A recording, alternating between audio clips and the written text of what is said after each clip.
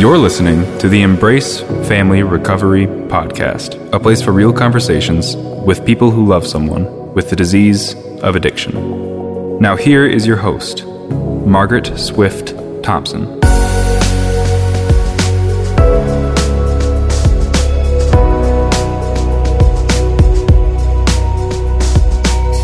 Welcome back. We concluded episode 12 with Sandy Swenson sharing an excerpt from her first book, The Joey Song. You can listen to any of my episodes at embracefamilyrecovery.com or on your streaming service like Apple or Spotify. On today's episode, we talk about helping ourselves and how that helps all of our loved ones, including those with the disease of addiction. Sandy also educates us on enabling using her powerful word, unabling. Let's get back to Sandy Swenson. The Embrace Family Recovery Podcast.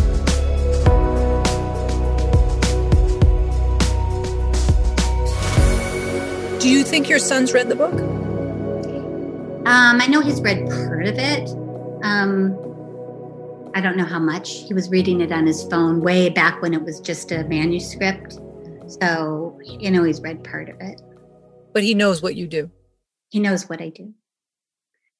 And I have to believe, and again, we don't talk about this stuff because anything to do with addiction, we just leave it alone. Because he would feel like he's being manipulated if I'm always, pushed on that. But he knows what I do.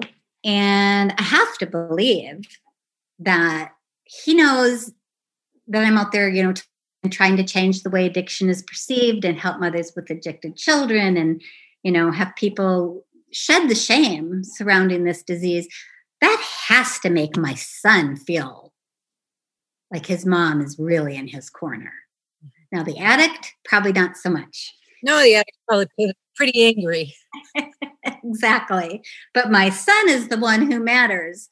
And that's the one, so he knows that. Well, and you spoke to it earlier, the turning ourselves into a pretzel to try to keep the addict from getting mad or manipulating our loved one with us is impossible. Impossible. So making your relationship be about you and him and love and not about that takes that off the table. Does the disease manipulate him with you? Possibly. But you certainly are not in the game with the disease on a day-to-day basis, giving lots of ammunition to use against your son. Oh, absolutely. Absolutely. And if we are conversing and some nugget pops its way out there of something that would lead me down a risky path, I will just grab onto one smidge of that nugget and veer the conversation. Let's just say he said something like, and then I passed out by a red door or something. I'm just making that up. But I will not comment on the passing out part. But, a red door? I love red doors. Do you remember we used to have that house in Kentucky? And then, we lived and it had a red door and off we go. I steer away and try to bring in some nice memory thing from somewhere. And I don't know. Then the conversation can continue on. And I didn't cross your boundary. Yeah. My boundary. Yeah. You didn't cross your boundary. Your boundary is to not go into the addiction with him, to not go into the disease with him.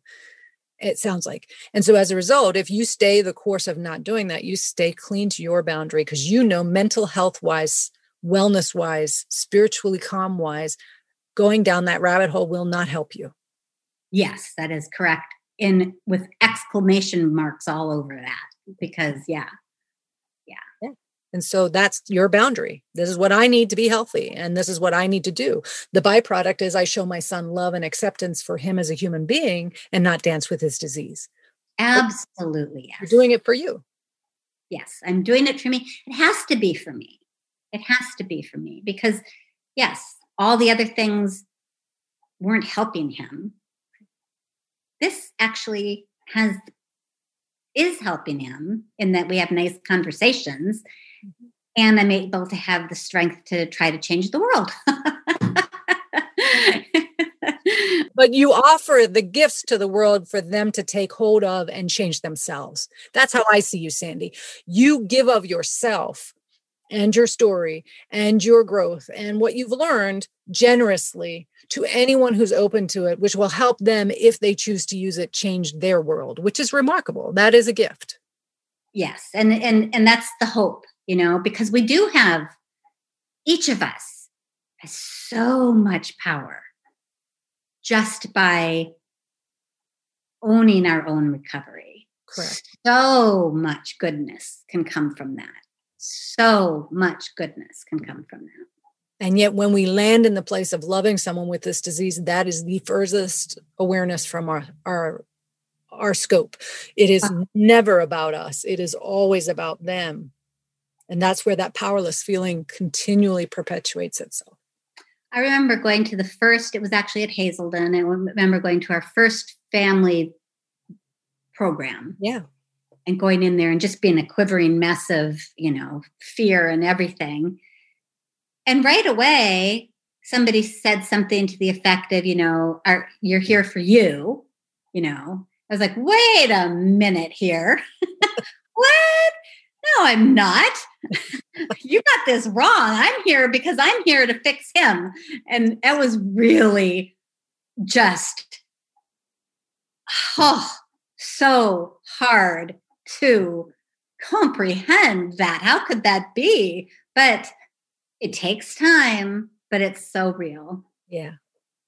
I've witnessed that reaction in thousands of family members. They get there and then they start realizing, you know what? You'll learn about the disease, but you know it inside and out. What we're going to teach you is how to take care of you differently, which by proxy helps them in a better way. Yes.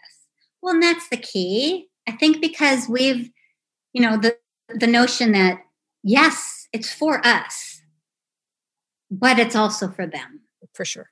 Because we are conditioned to think that taking care of ourselves is selfish. And that somehow if we take care of ourselves, then we're abandoning our child or whatever. I think it's really, really, really important for people to understand that self-care isn't selfish, for one, and that old oxygen mask on yourself first thing, you got to take care of yourself or everybody else is going to sink, just not going to work. Mm-hmm. So the fact that by taking care of ourselves, which is not selfish, it's necessary for our own well-being, but also it then benefits just by the nature of taking care of ourselves. We are helping the addicted child and anybody else we happen to bump elbows with. It's just better. Absolutely. We are a healthier version of ourselves to give everyone in our life. Yes, absolutely. This podcast is made possible by listeners like you. Can you relate to what you're hearing? Never miss a show by hitting the subscribe button. Now back to the show. I am a big fan, Sandy, of your interpretation of enabling. Yes. I have had this conversation with you before. I love the way you interpret or write enabling in your own way. And I want to move us into Tending Dandelions, which is a meditation book that I have referred to more people than I can even count who are mothers. And I say to fathers, you'll get stuff out of it too. It's a meditation for mothers with addicted children. And every day there's an amazing nugget for a family member to read and process and possibly implement in their own recovery. So if you'd be so kind to read about unabling, so we can have a little talk about that, because I think it's a fabulous way to say it. Yes. So unabling. It is not helping my child if I do things for him that he can and should do for himself. Instead, by diminishing expectations, I diminish his capabilities. I am unabling. Unabling means that I'm helping to make the son I am helping unable to manage his task or his life on his own. It is crossing boundaries, reducing responsibilities, removing consequences, and cheating him of things adults need to learn in order to live and love life on their own. It's providing an escape hatch from the realities of life. So I will not give in, hand out, set up, or fix up my child's messes and catastrophes until I am inevitably unable to enable, or unwilling or burned out. I will not help to leave my child so unabled that he is unable to handle the business of running whatever is left of his life after he's endured a lifetime of my unabling. What happens to my child if he never learns how to rescue himself? All I can and should do is help him to get the help he needs to help himself. That and love him. And if you wouldn't mind that next quote right under it. Yeah, that's from the Joey song, this last quote. If he sneezes, I'm not the one who should leap for a tissue, and I'm not the one who should want to. Oh, Sandy. So much here. I love this. I've read this on day 2 of the program in the past because it's so important. So start with the tissue. Like, I am not the one who should leap for the tissue, and I'm not the one who should want to. Like, that is such the switch of when we internalize the powerlessness of our being able to fix anybody else. Yes. Yes. And I mean, as I said, I wrote that in the Joey song. So I came to that early-ish on. I had done everything. And I realized that I wanted it. I wanted it. He didn't even want it. Or the addict didn't anyway. That he did not want it. I wanted it. And so I kept throwing the tissues at him, and he was just fine doing what he was doing the way he was doing it. And I wanted it so badly for him, and just not taking into any consideration that he was an adult, and he was in charge of his own life. And yeah, it was. Enabling is a word people react to pretty strongly. Yes. And I am one of them. And I think that the way you word it as unabling makes it way more palatable when you break it down like you did. Yes. Because you're right. I react to enabling too, the word enabling, as judgmental somehow. It feels very, you're doing this wrong. That word enabling just means you're doing this wrong. That's what it means. Unabling to me somehow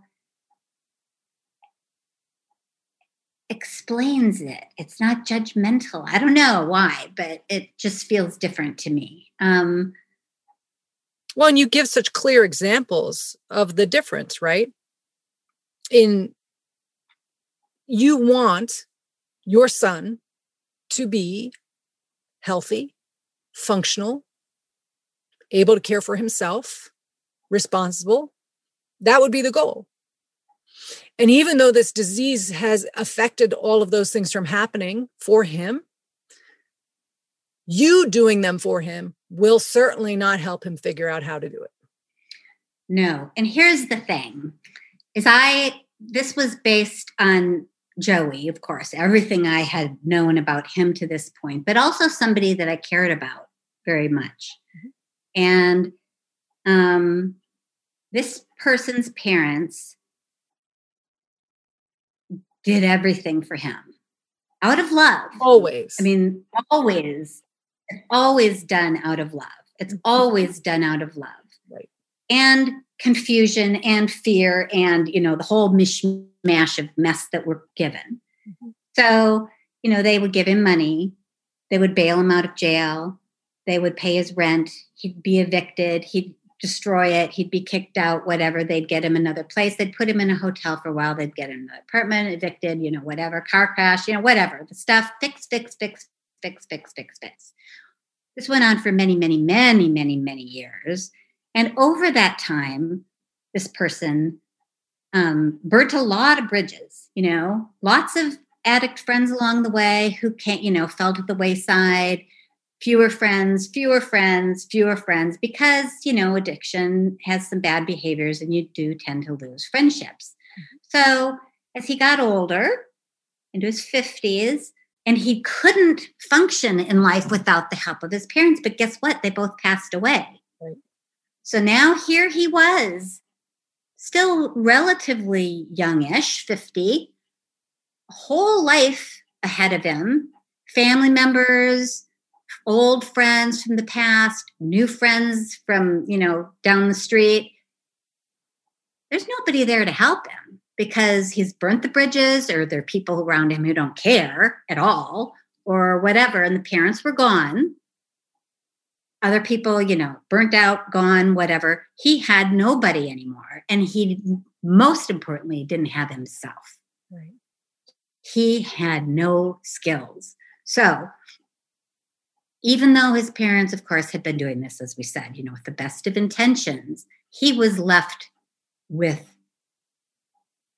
nothing. He was homeless after that. He was homeless. I saw the place where he lived under a bush. Mm-hmm. He was homeless. He had nothing anymore. And that helped keep me in line with Joey. It just did. Joey's got skills. The parallel that I could explain is when working in the treatment side with the clients who are seeking recovery and someone relapses. And it can go two ways. The disease goes, okay, what's the point? You're going to relapse. Go out and use. Or the recovery person says, I am heartbroken that person relapsed, and I'm going to learn from it and do whatever the heck I have to not relapse also. Yes. And that's what you described. You wanted different for your journey with your son than you saw in that, even though instinctively the loving, well-intentioned part of them was very much alive in you. Oh, absolutely, yes. But that is the example that I saw, and I could already see that unfolding with my son from the behaviors that I had been doing with him up to that point. So I could see very clearly where this could go. One of the other aspects of enabling that we haven't touched on is, my perception is, when I am doing those things, I am playing the role of my loved one's higher power. I'm assuming I know best. I'm assuming I know what will work and not work. I'm assuming the responsibility of figuring it out. I'm trying to plan the trajectory of where their life's going to go, pave the way with best intentions, right? What if I'm getting in the way of their higher power connecting with them by taking on that responsibility of being their higher power? Yeah, getting in the way because they're going to be dealing with you instead of their higher power. As long as we're in there, we are much easier as a target and an unhealthy target in whatever way, to manipulate, to fight against, to ignore doing what we should be doing. When we're in the way of them and their higher power, trajectory for sure. And I believe in that way, we are also using them as our drug of no choice to not do our own work. I think we do that a lot. I think Sandy's concept of enabling is so powerful in its love and generosity for her son and herself. And it makes the concept of enabling much more understandable and doable for all of us. I want to thank my guests for their courage and vulnerability in sharing parts of their story. Please find resources on my website, embracefamilyrecovery.com. This is Margaret Swift Thompson, Until next time, please take care of you